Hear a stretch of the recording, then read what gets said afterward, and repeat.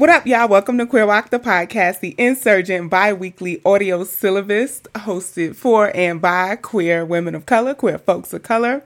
I am Money, and this is going to be another solo episode. Nikita is, working and being exploited and crushed under capitalism. So I'm coming to y'all this week solo.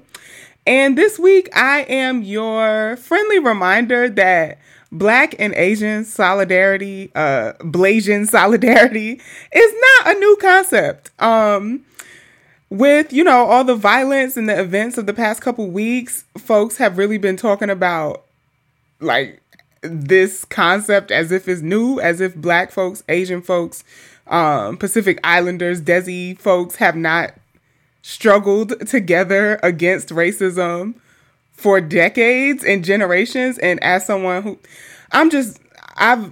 one of the people who has been most influential in the way I think about politics is Grace Lee Boggs, who, if y'all don't know about Grace Lee, please look her up.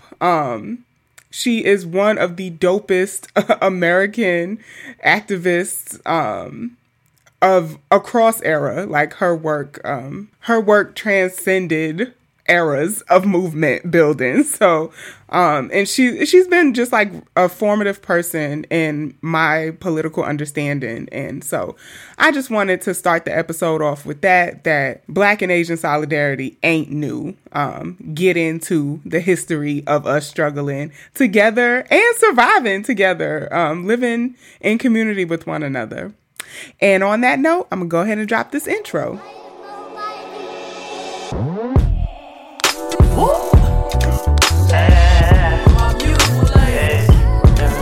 Love your chocolate demeanor and your cocoa kisses. I see your glow from a distance. Your vibe incite my submission. I give you all of me. Wanna make you proud of me. We see the God in all you do. Your light is harmony. Hey, every type, darkest night, brightest light, I'm loving your soul. They hate you, replace you, taint you, but know that you go worldwide from every continent. I just want you jiggle a little bit. Move them hips, feel that bliss. Hug your sis, make them piss. Don't resist your temptation. You're amazing, no limitation. My favorite in this matrix. We move by your vibration, and that's love. I hope you hear that on the daily, cause baby you love. I hope you hear that on the daily, cause baby you love. I hope you hear that on the daily, cause baby you love. You love. All right, y'all. So now that you're here listening, I'm gonna tell you where you can find us when you're not listening. You can find us on Instagram and Twitter at Queer Walk Pod. That's POD.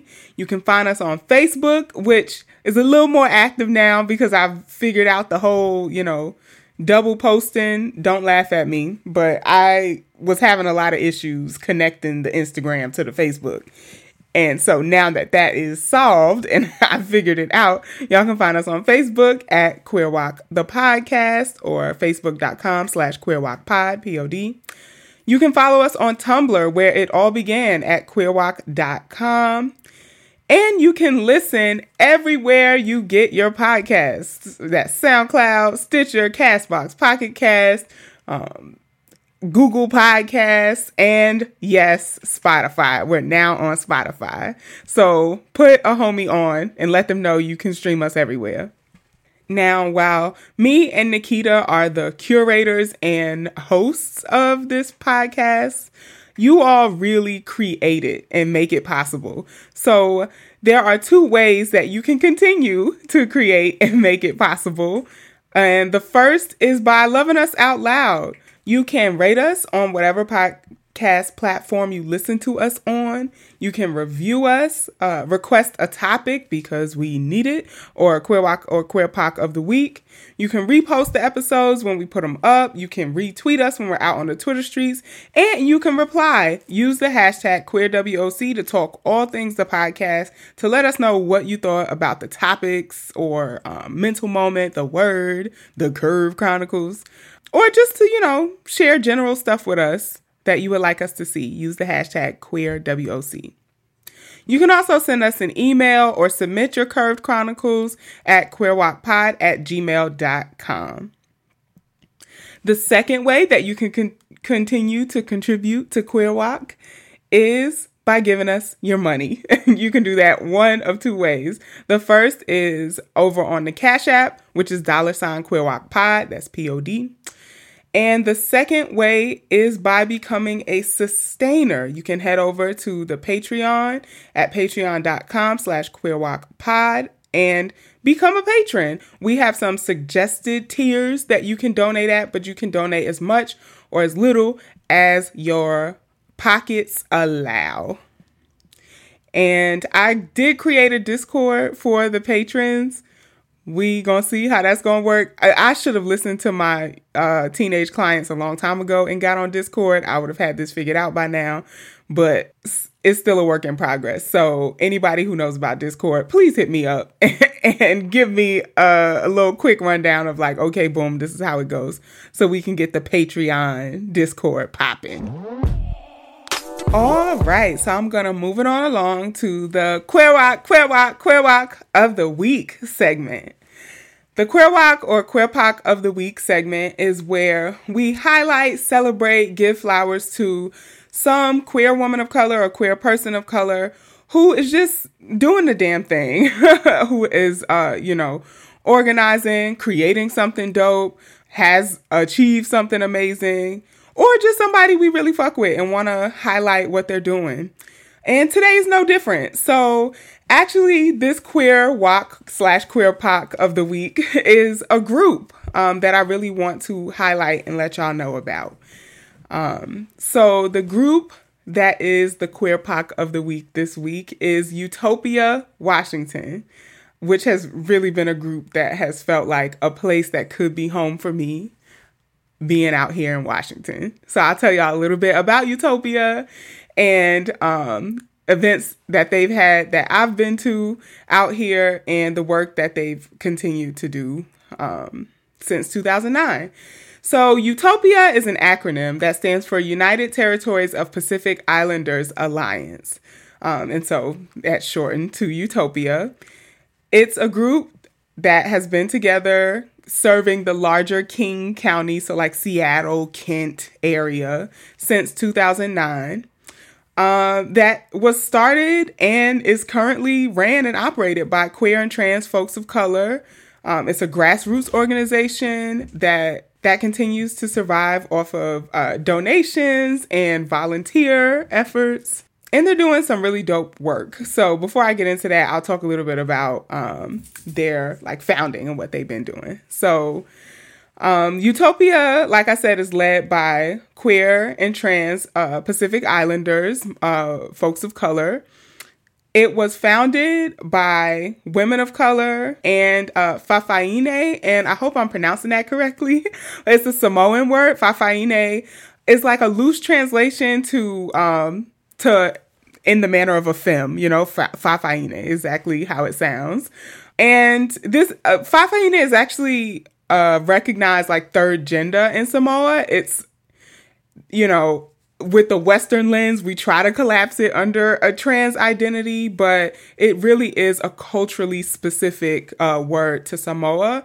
And and so that identity is a culturally specific one. And so those folks saw a need to do community work through an intersectional lens, as queer women of color do. And that just wasn't the case. There was like queer things happening.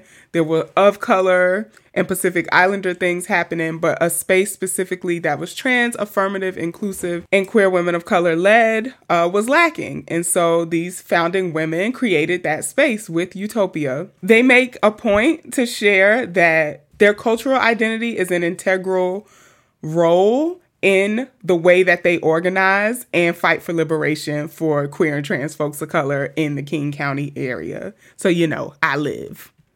The current executive director and Fa'afafine leader is Taffy Johnson. And since Taffy's tenure as executive director, she noticed that there was an influx of queer and trans Pacific Islanders moving to this area. And in search for different opportunities and being met with inequity, right? So since her tenure as executive director, Utopia has really targeted supporting Pacific Islanders and queer people of color broadly who are pushed into sex work or maybe choose to do sex work but just don't have any support or a safe community in that work. They support queer and trans folks of color who are in low-paying positions or positions that are like gig economy and contract type jobs, and have specifically lately been focused on access to health care for sex workers and low-wage workers. So just doing amazing work. And this is why I wanted to make them Queer POC of the Week, because Utopia, since I've been out here, has been doing the most visible outreach around COVID of any organization that I've seen. So my homie Rima told me about Utopia before I moved out here as like a place I should check out, to just, find community, find people to connect with. And I'm so glad she told me about them, but she didn't even have to tell me about them because just being around Tacoma, driving up to Seattle, they have such a presence. You just see their flyers. Their logo is so eye-catching and dope. They co-sponsor a lot of events, some that I've been to that I'll tell y'all a little bit about. So the first Utopia event I went to was actually a COVID testing. It was outside in a parking lot at a local high school, and it was the most folks of color I have seen in one place since being here. And yeah, they gave me masks, they gave me hand sanitizers, they gave me a little baggie of snacks to take with me after getting tested. And it was just a drive-through testing site, pop-up testing that they were doing as an organization. The next thing that they had that I went to was a mutual aid type event where they were providing people food who were struggling with food insecurity right now. Which a lot of folks are, because especially queer folks of color, because we're disproportionately impacted by poverty and COVID. So they were doing like food deliveries, food drop-offs. I volunteered there. And most recently, I was able to be vaccinated because of the work of Utopia. They are actively vaccinating the community, meaning queer folks of color. And I was on a wait list through, my health insurance, the official state, whatever, what tier I'm in, whatever. I would have been vaccinated like probably in April. And thanks to Utopia, because I did qualify, I was in the tier that was being vaccinated. They had they co-partnered with, a hospital, whatever, outreach group, and specifically set up COVID vaccinations for queer folks of color. So I got to get vaccinated way before I would have been able to through the quote unquote traditional means, thanks to this queer of color grassroots organization. So I am fully vaccinated now, thanks to Utopia, and I just wanted to shout them out and send so much love to them and all of the amazing work they're doing to make sure that our community has what they need to get through this pandemic. So y'all can check them out on all social media at Utopia WA, like Washington, at Utopia WA. And yeah, check them out, y'all. And support. You can, if you're in this area, you can volunteer with them, but you can always donate, Donations are always helpful. All right, I'm going to move it on along to community contributors. So wow. So the community contributor segment is the segment where we highlight y'all, the community that makes Queer WOC possible. So first, I want to give a huge shout out to our new patron, Sarah. Thank you so much, Sarah, for coming through with the coinage to make Queer WOC possible and becoming a sustainer over on the Patreon. And if you want to be like Sarah and become a sustainer of Queer WOC the podcast, head on over to patreon.com/queerwocpod. All right. And our borders are fake shout outs. Okay, so thank you for the correction. Pacoima is Pacoima, right? I'm saying it right now. I got it. Okay. Thank y'all. I got the message. I got the phonetic pronunciation of y'all tagging Queer WOC. So thank you for that. And our new cities that showed up in our top 10 on the past since the last episode. Oh gosh, I'm a butcher these two. I'm gonna get in trouble. Okay, the first one is Staunton, Virginia. I think it's Staunton, Virginia. So shout out to Staunton. Thank y'all for listening. And if it's Stanton, I'm sorry. It's just blame it on the New York. Oh gosh. The next city is Selkirk, Canada. This is in Canada. Selkirk, Canada. I'm going to say it with confidence. Selkirk, Canada. Thanks for listening to Queer WOC. And last, but of course not least, Minot, North Dakota. Do I pronounce the T? Oh my God, this is so embarrassing. I promise I can read y'all. Minot, North Dakota. That's the pronunciation I'm sticking with. Minot. All right. So thank y'all for listening as well. I can't believe we have listeners in North Dakota. I've never even been to North Dakota. That's still the wildest part of podcasting to me, that somebody somewhere in a place I've never been has listened to me on occasion. So thank y'all for continuing to support Queer WOC. Oh my gosh, this is the 102nd episode. Wow.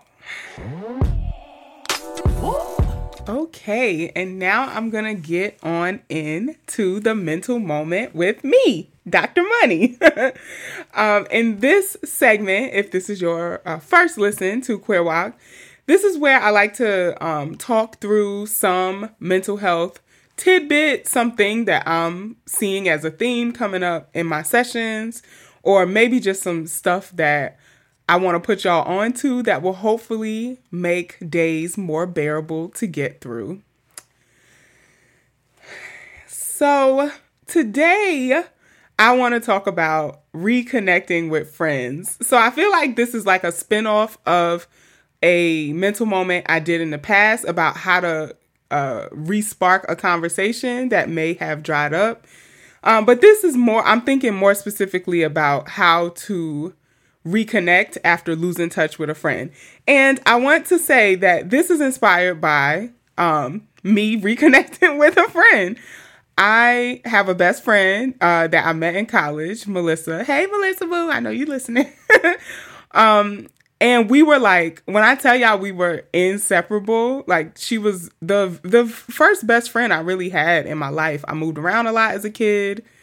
I was a weirdo, a nerd, all those things. It wasn't easy for me to make friends, which is kind of a shock for folks who know me now, because they're like, oh my gosh, you're like very social. I was very social, but I didn't have many close friends. And Melissa really was my first close friend. And yeah, I stayed at Auburn for undergrad and my master's program. So we were like really, really good friends for 7-year friendship just off the strength of college. And then after moving back to New York, after my master's program, her starting a career, me starting a PhD program, we really lost touch. We went from, talking every day to talking like once a semester, once a year. And after 7 years of really close friendship, that's such a hit to a friendship. And so recently she came up to Seattle and we got to see each other, did COVID approved activities and really reconnected. And ever since then, it's just been like back, right? Like we back like we never left. And it just really made me think about how much I've missed our friendship in the time that we were both wrapped up with other things, that I got so sucked into doing like the PhD program that really I could only see what was right there in front of me. And how deeply, deeply meaningful her friendship is to me. And so this made me just think about the past year and how easy it is to lose touch with somebody when you're going through some things, Or even when you're not going through some things and just, life picks up, or a global pandemic shuts down your ability to go to their house, right? So I created an acronym, of course, ART, the art of reconnecting after you've lost touch with someone. So the A in ART stands for acknowledge the time that has passed. This is the very first thing, right? You don't want to reach out as if nothing has happened, or worst case scenario, the hey stranger. Like, oh my gosh, that is so off-putting, right? So this could be really simple, just an acknowledgement of no blame necessary. Just, I know it's been a while, or I know it's been, X amount of time. However, I miss you, or this is still a relationship that's really important to me. I'm just want to reconnect. Maybe even name why now. Like, that might help as an acknowledgement of, I know your birthday is coming up and I was thinking about you. It's Mother's Day and I know you lost your mom a couple years ago. So just wanting to send you some virtual hugs. Just an acknowledgement of why you're reaching out now and that time has passed. So the R in ART is reintroduce yourselves to each other. Be really personal. Share life updates of what's happened. Ask about life updates from the person you've lost touch with. Make, a basic therapeutic skill, make the questions open-ended to invite them to share. Talk about what hobbies you're into now. Are you into new things? What's good with you now? Maybe you've been doing a lot of self-work and you experience things differently than you did before. Reintroduce yourself to the person. Consider if there's any outstanding conflicts, like why y'all lost touch in the first place, or any hurt feelings. I told y'all about my friend Melissa. We both was kind of feeling some things about not being as close over the past few years. So we talked about that. I can't believe I wasn't at your graduation. I can't believe I wasn't at your defense. I can't believe my baby this, it's acknowledging these things. Don't leave things lingering. That never helps for rebuilding intimacy or trust in a relationship. So address what is and resolve it. And last but not least, the T in the art of reconnecting is talk through a plan to stay connected. Okay, I realized this from meeting folks when I was in college and grad school from other countries that Americans have this shorthand that is very vague and not really actionable of we should catch up sometime, or let's get coffee sometime. Let's keep in touch.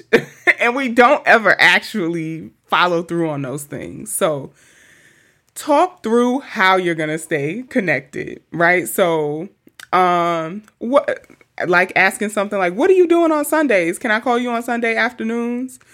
Schedule the next time y'all are going to catch up or meet up. I have a friend group that we're all kind of all over the country in different places, and we do a writing group together, right? So, once a month, one of us takes responsibility for organizing, getting us all together for a writing group. So it's okay, we happen on the Zoom link.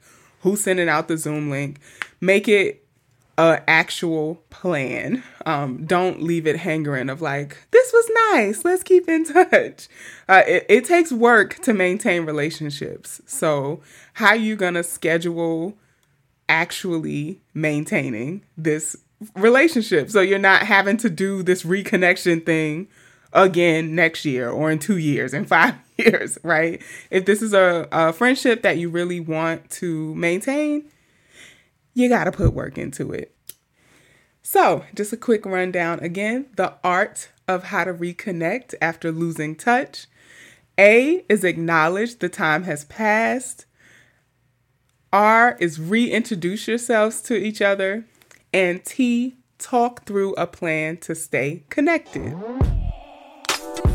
All right, y'all. So Here is where we would usually do the leftist lesbian luminary labor lecture with Nikita, which is where she would break down some social justice jargon, some current political goings on for us. But Nikita's not here today, so I'm hijacking her her word, and I just really wanted to talk about this concept that I think might be helpful given the times right now. So last week, this is also kind of building off my past mental moment. So last episode, I talked about recognizing our strengths and being able to list our strengths just as easily as we're able to list our things that we're struggling with, right? So this is kind of building on that idea. I also just wanted to I hope this is like opening a conversation, and I really want to hear what y'all think about this.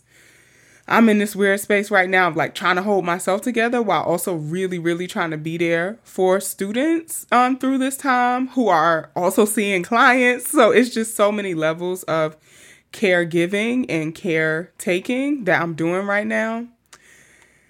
So what I wanted to talk about was vicarious resilience. Vicarious resilience. So y'all probably like, what the fuck is that, Montanique? So I think a concept that we probably are really familiar with is vicarious trauma, or other words that people have used for it is empathic stress, compassion fatigue.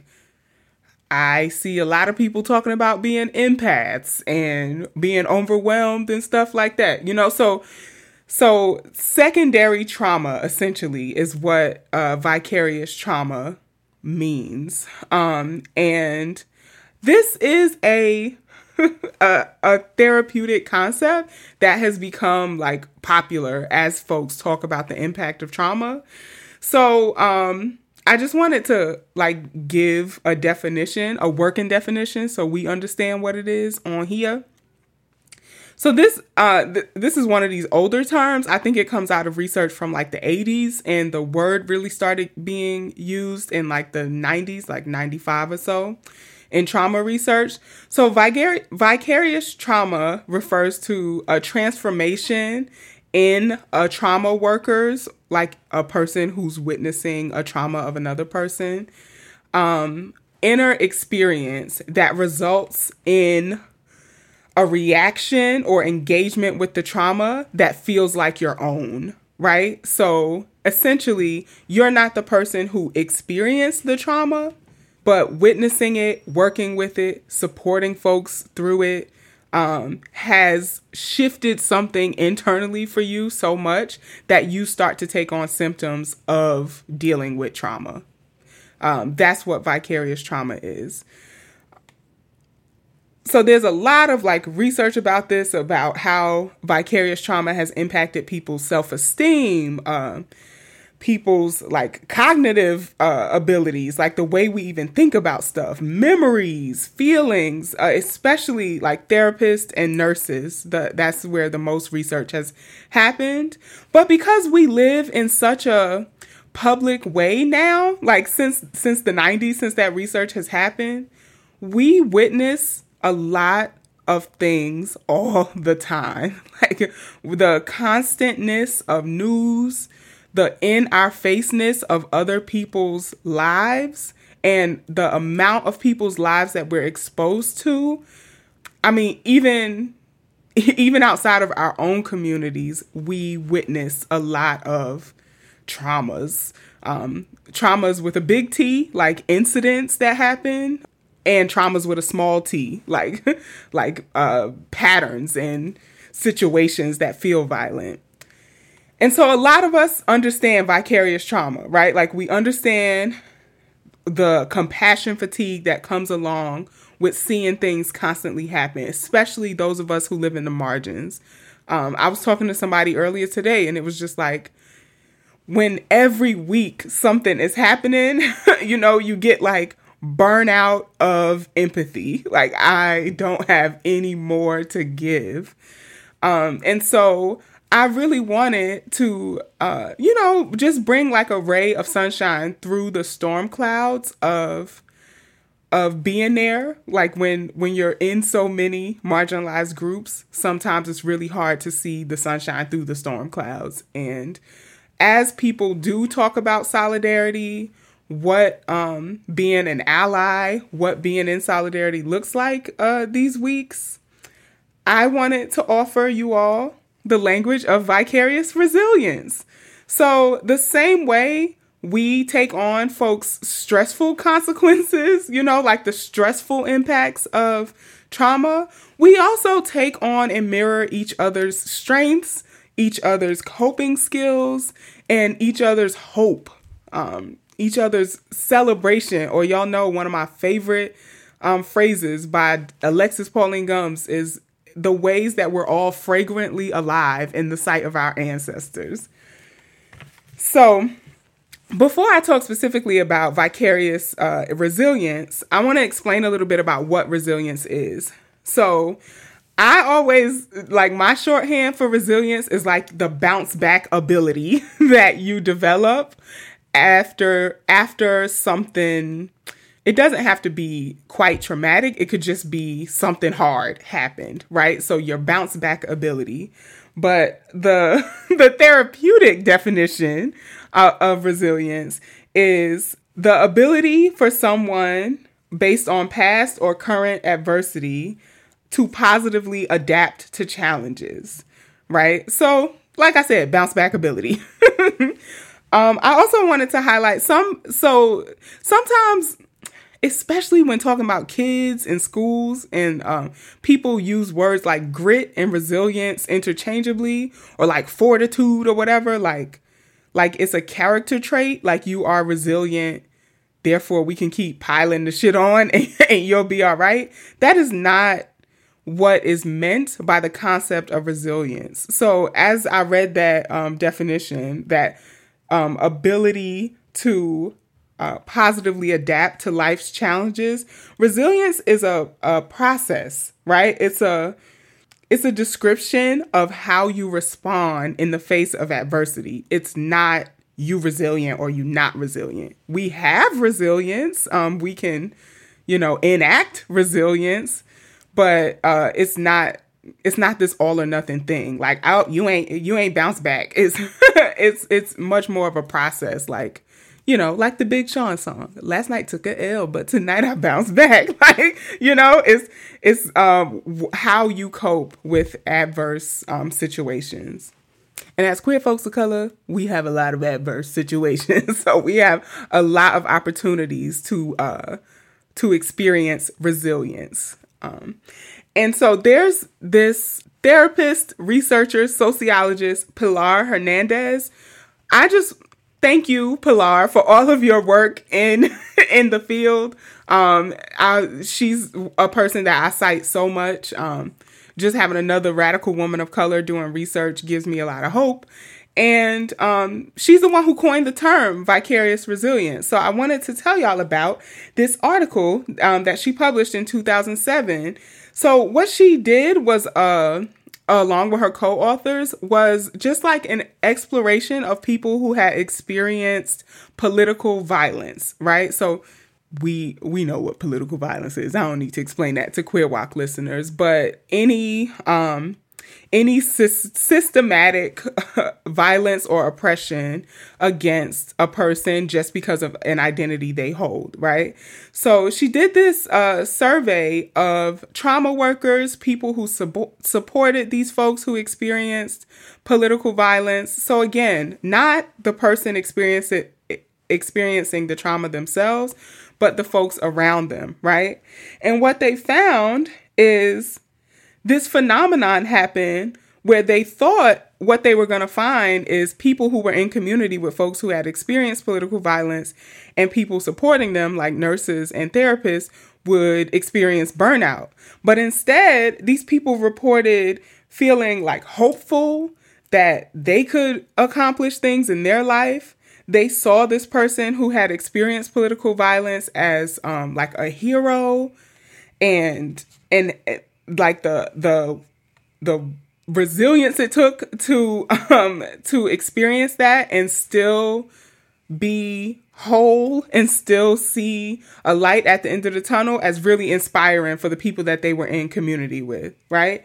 So people made specific references to being inspired by seeing other people's fight back, like other people's uprisings. And I think we see this too, right? Like the specific example I'm thinking of is how when the students at Mizzou had their president resign, how that just like sent like this electric shock through Syracuse University's campus of us trying to really get Kent Severue to resign, right? Because we're like, yo, if the Black students at Mizzou could get their football team to strike, if the Black students at Mizzou could organize to such a degree that their president has to resign, we could do that too, because this is just as big and white of a school. And like seeing their ability to survive, to achieve, we really got excited about that on Syracuse's campus and like made our own efforts to get Kent Snake to resign. So that, you probably can think of an example of your own, but that's just the one that I thought of about vicarious resilience. We feel more able to win when we see folks like us bounce back, right? We feel like we can do more. And so I just wanted to offer this to us because the onslaught is never ending, it seems like. I feel like every day there's another person to remember, to mourn. There's another, mass shooting or tragedy. But we also have to remember that every day we are finding new ways to dismantle and subvert the systems that set this thing up like this in the first place. Every day we are learning from each other's survival. Like my struggle might be different than somebody else's, but all of those bridges that we build across difference give us even stronger bounce back ability, resilience, right? And so how to make this really concrete, because I didn't just want to offer vicarious resilience and be like, yeah, so, the same way we get fatigued from hearing the sad parts, just look at how much we're surviving. It's like, no. I was thinking specifically vicarious resilience. If you're feeling like you're struggling with a lot of anxiety, struggling with a lot of depression right now, I really want you to reach out to folks who are differently oppressed than you and ask how do they get through the day? How do they make the misery less impactful?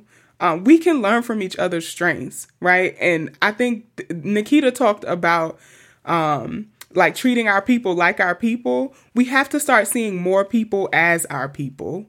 And I think the way we can do that is from learning about how each other survive these struggles. How do we get through the days? How do we make it more bearable? And I think this is a time more than ever to ask someone that. This might be connected to my mental moment after all. I was thinking it was kind of disjointed, but you could reconnect with somebody just off of some hey, I saw you posted that cute picture or that very relatable meme. I'm just wondering, how you doing? How are you getting through the days? What makes things feel like you want to wake up to them? What are the processes we can help each other build to bounce back? So my goal in doing this as the word, I guess a faux word for this episode is, I hear a lot of folks talk about, empathy fatigue, compassion fatigue, and I just want vicarious resilience to be just as infectious and everywhere as the negative effects of seeing each other's struggles for liberation too. So The same way we learn of each other's, misery, I want us to learn of each other's joy and survival and liberation. All right, y'all. So I'm going to move it on along to our topic segment. And the topic segment is just the, queer potpourri, whatever doesn't fit into the other segments. And usually I don't do this, but I'm gonna really talk. I want to talk about this cheating shit, because everybody cheating, I don't think anybody is surprised that Quavo was cheating on Saweetie. Like, I don't think, and when I say I don't think anybody's surprised, it's like, can we really expect Offset's homie to be a faithful stand up, whatever? But this whole Derek Jackson thing, which is hilarious to me, because shout out to Black Auburn and Tuskegee University students between 2007, 2011 who knew him. Because I was like, first of all, this is how out of touch I am with the heteros. I didn't even know that Derek was like a low-key celebrity now and had like best-selling books and shit. I'm like, really? Like, we went to school together, and well, he was at Tuskegee and I was at Auburn, but Black Auburn and Tuskegee had so much overlap. And it just shocked me that anybody would take dating advice from this dude, having known him in college. But anyway, that's neither here nor there. The point is that, he's built his brand off of being a quote unquote good guy, and been out here whole ass cheating on his wife. So everybody cheating, right? And I really wish I could say, heteros, are y'all okay? But this is a phenomenon amongst us queers as well. I mean, cheating is a mess. So I don't want to just talk about this in I think everybody has pretty much exhausted the pop culture parts of talking about this. I think anyway, I have a different take as a couples therapist, as somebody who works with couples, relationships, partnerships, because I've also seen folks who are non-monogamous. But in a therapeutic way, right? So I think I have some thoughts in my head about all this cheating going on, and and wanted to talk about that in this episode's topic. So first of all, this thing that I saw that really bothered me was, if Saweetie gets cheated on, if Beyonce got cheated on, then it's no hope for the rest of us. We just need to expect to be cheated on. People just gonna cheat. That's just, especially men. If you dating men, that's just what they gonna do. Okay. First of all, cheating is not about somebody's looks or their desirability to the other person. It really bothers me that I hear mostly femme folks, women, say that, oh my gosh, if Beyonce got cheated on, if Halle Berry got cheated on, if Saweetie got cheated on, then of course I'm going to get cheated on. No, because it's not about the person who was cheated on. It's about the person doing the cheating. Cheating is about choosing to break the contract that you agreed to in your relationship. That's it. It's not about, any attributes of the partner that was cheated on. I don't think we need to be evaluating the respect that we deserve in relationships based on how other women look. It's I feel like this hierarchy is built into those kind of statements. I don't look like Saweetie, so if Saweetie gets cheated on, of course they gonna cheat on me because I ain't even a Saweetie. But I just feel like this is so negative for so many reasons. First of all, beauty is super subjective, and there's so many ways to be beautiful that you are Saweetie to somebody, and the respect that we deserve is not based on our physicality. It's not based on, how bad or not bad or how many likes or whatever that we have.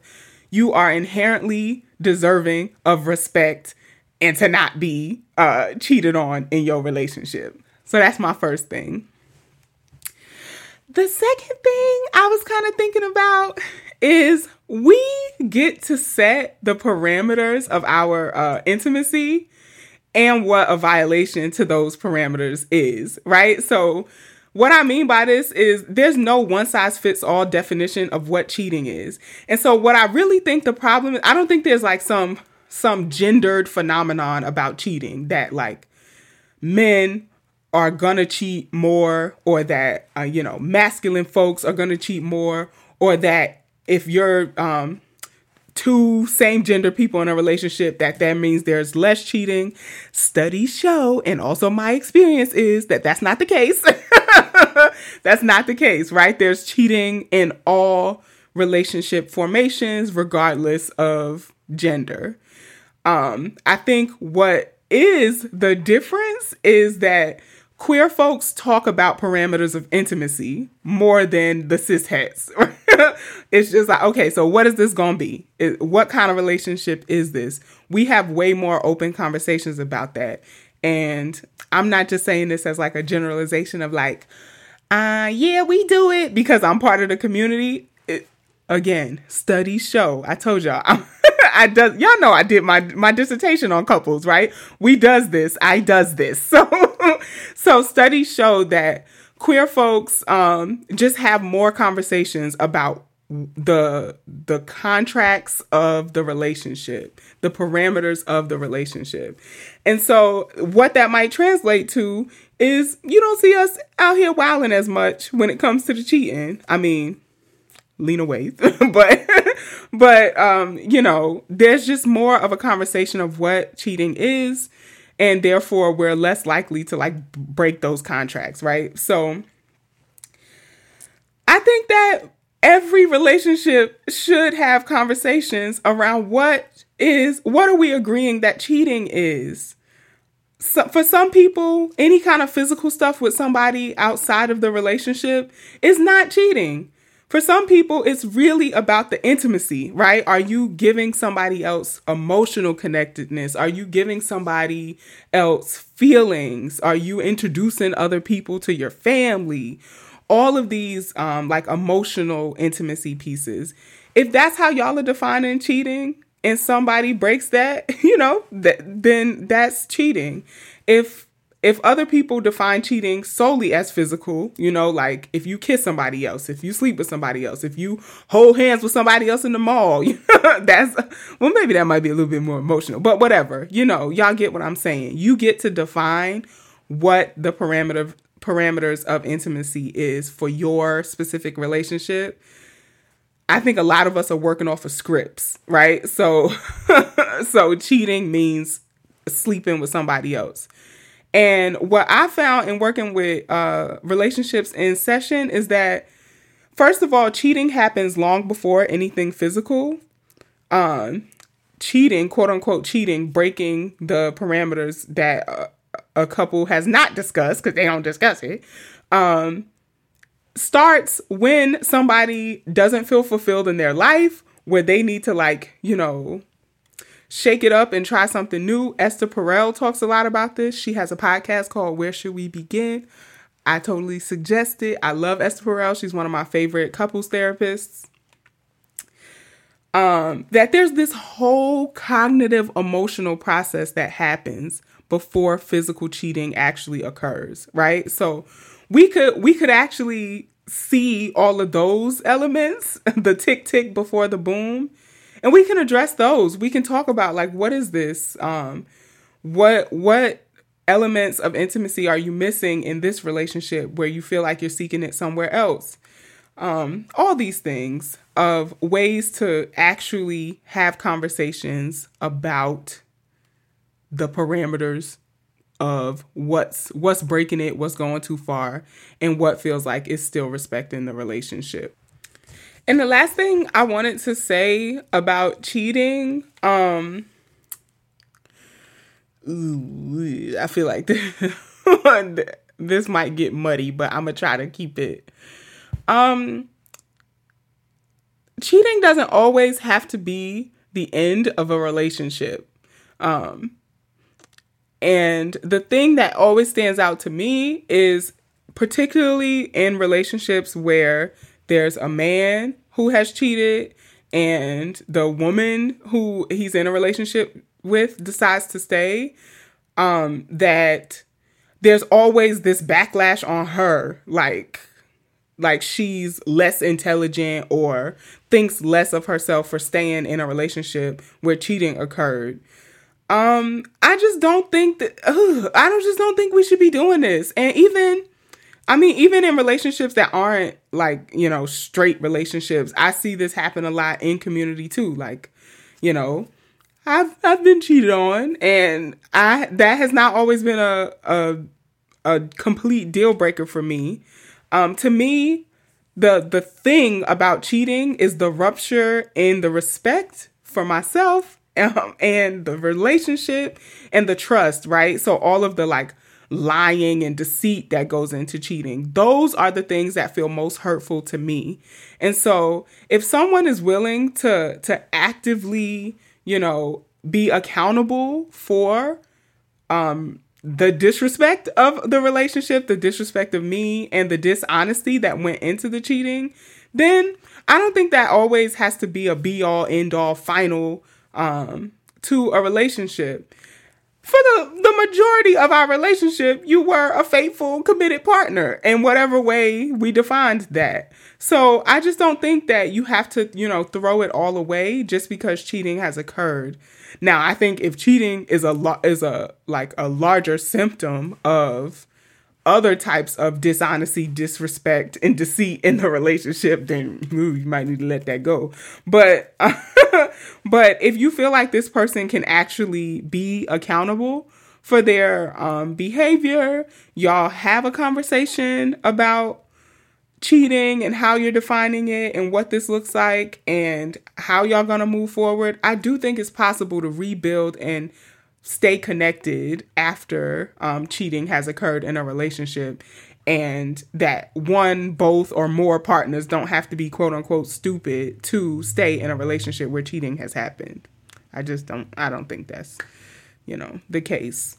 And the reason why I said that might get muddy is because I do think that people who cheat maybe need to do some internal evaluation of themselves. Like if you are a serial cheater, where you're constantly cheating on partners, maybe you should explore other relationship formations or just be honest with what it is that you want, what it is that you want out of relationships. Maybe you don't want to be exclusive or attached sexually, right? So that you want to be able to do that with as many people that feels fulfilling for you. But yeah, I would just say, question where that's coming from. Is it that, you're trying to force yourself into the box of monogamy and monogamy really isn't a box that fits for you?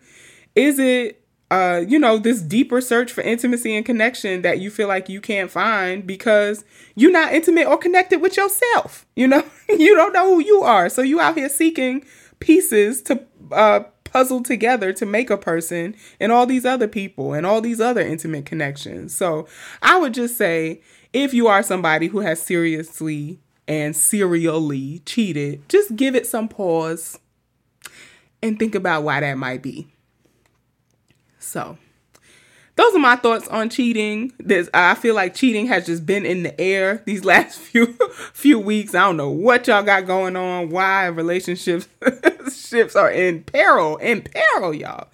But let me know what y'all think about cheating. Use the hashtag QueerWOC to let me know, or just at me, at QueerWalkPod. And let me know what y'all think about cheating. All right, y'all. So I'm going to move it on along to Curved Chronicles.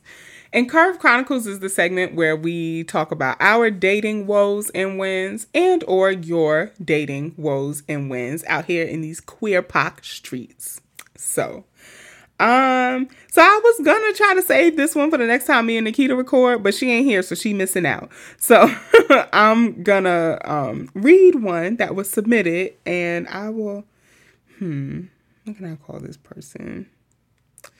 my students always make fun of me because I'm not good at making up fake names, like in my vignettes and stuff for class. I'm not good at making up fake names for folks. So I will call this person Claudia. Yeah, why not? So Curved Chronicles Claudia says, hey, I have a question. Maybe you could help. So there's a coworker I work with. She's older than me, and I love older women. The issue has happened a couple of times where I touch the door handle, and so does she. She touches me in like a soft, touchy way, or won't move over so that it makes me touch her breasts or something. She's married though, and then a lot of emoji faces. I don't know. Do you think she's sending me a vibe? Does that make sense? So, thank you. Oh, Claudia, that's what I called you. For asking that question. And I responded to you and asked if it was okay if I could put this on the mic, because I would like to hear what folks have to say about this. So I have experienced this from, I would say, air quotes, straight women. And I'm saying air quotes because I think people talk about women's sexuality as if there's like so much open space for women to explore and like do cartwheels and be leaps and bounds and be okay. But I actually don't, that hasn't been my experience of straight women or assumed straight women, right? Or straight until proven queer. They actually feel just as constricted and confined as like men do around exploring their sexuality. And I think that this comes from this place of like, especially when you off in like these feminist or social justice-y places, to like not want to be a stereotype, right? Like, I don't want people to think I'm gay just because I'm for like gender equality, or because I'm down with, Black feminism. I don't want people to think I'm a dyke or something. And sometimes you just are a stereotype. Like, I know I am, it ain't but so many Barbara Smith essays I can read before I start to wonder why this resonates so deeply with me. And I think there's only so much challenging and troubling you could do of cis heteronormativity, patriarchy, before you start to question this box of womanhood. And that also involves questioning this box of sexuality, right? Who you're quote unquote supposed to be attracted to, and deconstructing and decolonizing that. So I've had these experiences with straight women, right? Where all of a sudden the conversation is like, I just don't even know what it would be like to have sex with a woman, and I'm like, ma'am, it's 10 a.m. Like, it's a Wednesday. Why we talk about this? And I'm the only like outwardly queer person in the room, right? Or the like, suddenly it's all this space on the couch, but we're sitting really close together and our knees are rubbing. And I'm like, why are we touching when there's enough room on this couch for 4 people?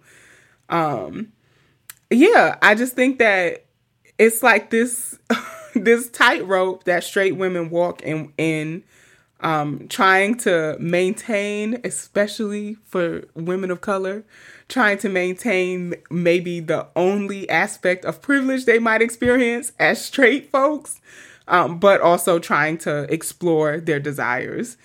And as recently as last year, I was very willing to play these games with straight women. I'll be like, okay, you want to like basically damn near sit on my lap? Okay, do it. You try to have your thigh touching my thigh. Let's do it. You don't want to move your hand when I'm reaching for something and we end up touching hands. Let's do it. But, this time in quarantine has really shown me, like, I feel like I, in those moments, am in a one down position, because if I were to say something, then I would be the like, quote unquote, predatory lesbian, right? Like, oh my God, how could you even think I was flirting with you? It's, well, because, we don't both need to have our hands on the doorknob, sis. And I was sitting here all by my lonesome and you came and sat so close to me that I could feel your breath on my shoulder. You know? So it's like these are signals, right? These are like ways that people would recognize as flirting. And how I've sort of like moved away from that is I quite literally move away from it, like physically move away from it. Like, I'm not finna play these games with you. Like, we're not gonna do this, especially if it's happened recurringly. And Claudia, it sounds like it's happened recurrent. And so my question to you would be, how messy you trying to be? Like, I mean, I think you could, return her advances and give the soft touches back, or not move your hand when, she puts her hand on the doorknob or whatever. Or you can just like straight up ask, like, so is this a thing? Because I feel like I've been feeling vibes from you. Again, this is how messy you want to be, because she is married. And y'all work together. So do you really want that type of energy at work? It could get real stale real quick if it doesn't work out. Yeah, so I would just, tread lightly with that one. Or I might just, straight up tell her, I don't really date people that I work with, or, I don't have those kind of relationships in the workspace. Or a very, safe way to address this is COVID. Give me 6 feet. Why are we touching the same doorknob at the same time? You're supposed to be 6 feet back. Or at least 3, because, they're trying to change it to 3 to send these kids back to school. But, you want to back up a little bit? You could crack a joke about it of like, I don't see you wearing no mask. You shouldn't be this close to me. Which is also something I've done. I've made a joke about, if you keep standing this close, something might pop out. So yeah, that's my thoughts. I feel like, compulsory heterosexual women do need space to explore their sexuality. However, that space is not going to be me any longer. I'm like, I'm in my 30s now. I'm like, I don't have time for this. I want people who are enthusiastically and explicitly interested in having relationships with me, a woman. So while I fully support you having that space, girl, this ain't it. So that would be my advice, is like, how messy you trying to be? You could just confront it and be like, yo, what's good? We done bumped hands and touched boobs one too many times. It feels like we flirting. Or you can give her the like, I need the 6 feet according to the CDC. Whichever you feel comfortable with. Whew, y'all. I don't know. I feel like, I'm giving these suggestions of how to deal with straight women and dealing with their sexuality, but I'm sitting over here with a whole ass crush on a straight girl right now. So, take everything with a grain, or maybe a teaspoon or a tablespoon of salt from me. Yeah, I ain't even gonna speak on that, but I was really frustrated with myself. I'm like, really? We doing this again? In my defense, this straight girl is very queer presenting.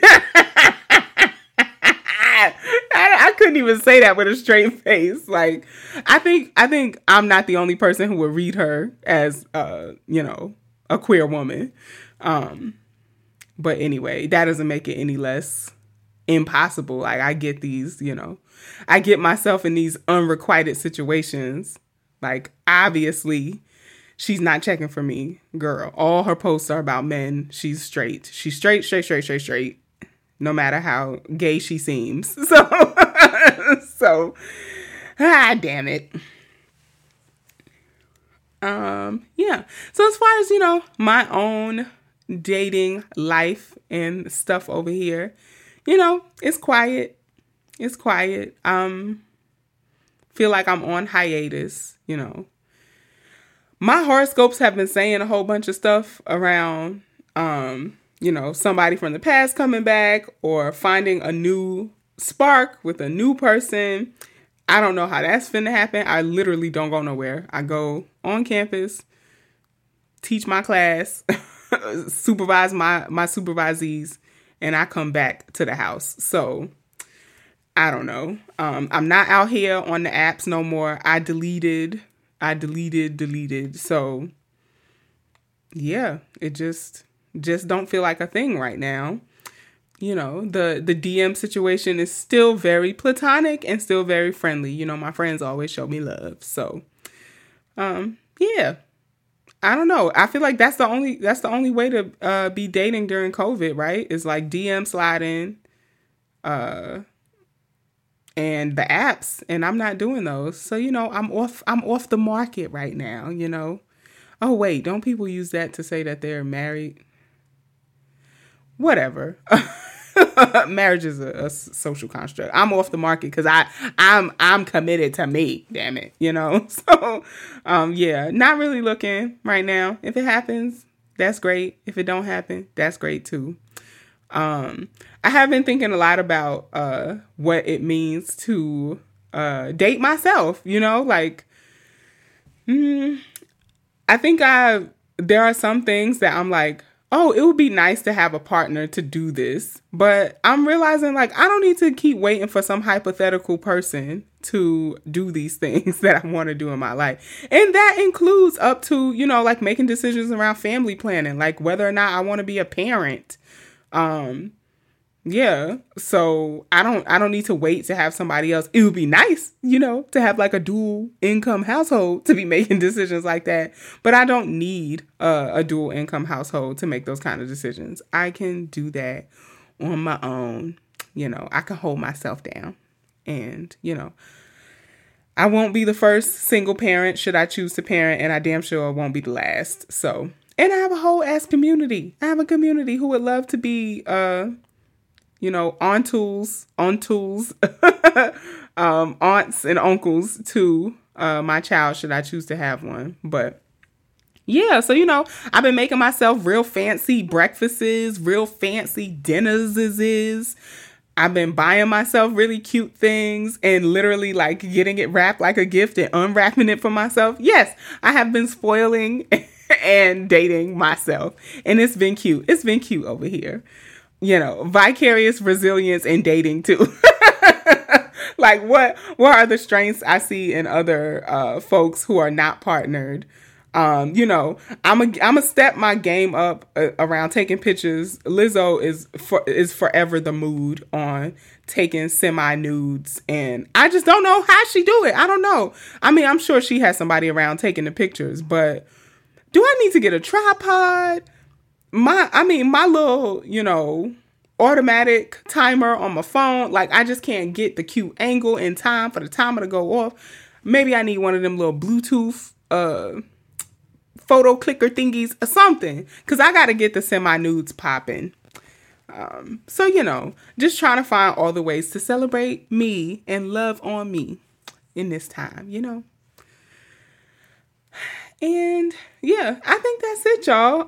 This feels like a mini-sode because it's pretty quick for a Queer WOC episode, but I'm here solo. But I still feel like I gave y'all, you know, all the content. So hit me up, y'all.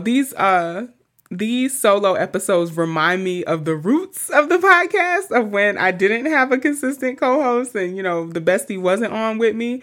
But they also feel like the perfect opportunities for me to just come directly to y'all and connect. So hit me up on all the things at Queer WOC Pod. Use the hashtag to let me know what you thought of the stuff in this episode.